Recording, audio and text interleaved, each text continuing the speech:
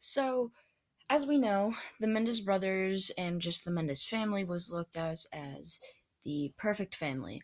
Well, in this series I'm about to give you in this broadcast, I'm going to be pretty much explaining why the kids did what they did and just some uncovered things because I've done my research and from what I personally think, we'll get to that later, but stick around and I hope you enjoy this series as much as I do because I think it's really interesting and I feel like the story needs to be told with every single piece of evidence and not just one side's piece of evidence and not just the other side's piece of evidence. I feel like as an outsider looking in, it is going to definitely be difficult for me, but it's something that I can do. So you should stick around with me as I tell you this awful, awful story about the Mendes brother and the Mendes family. So I hope you are ready for this journey, and I am. So let's get started.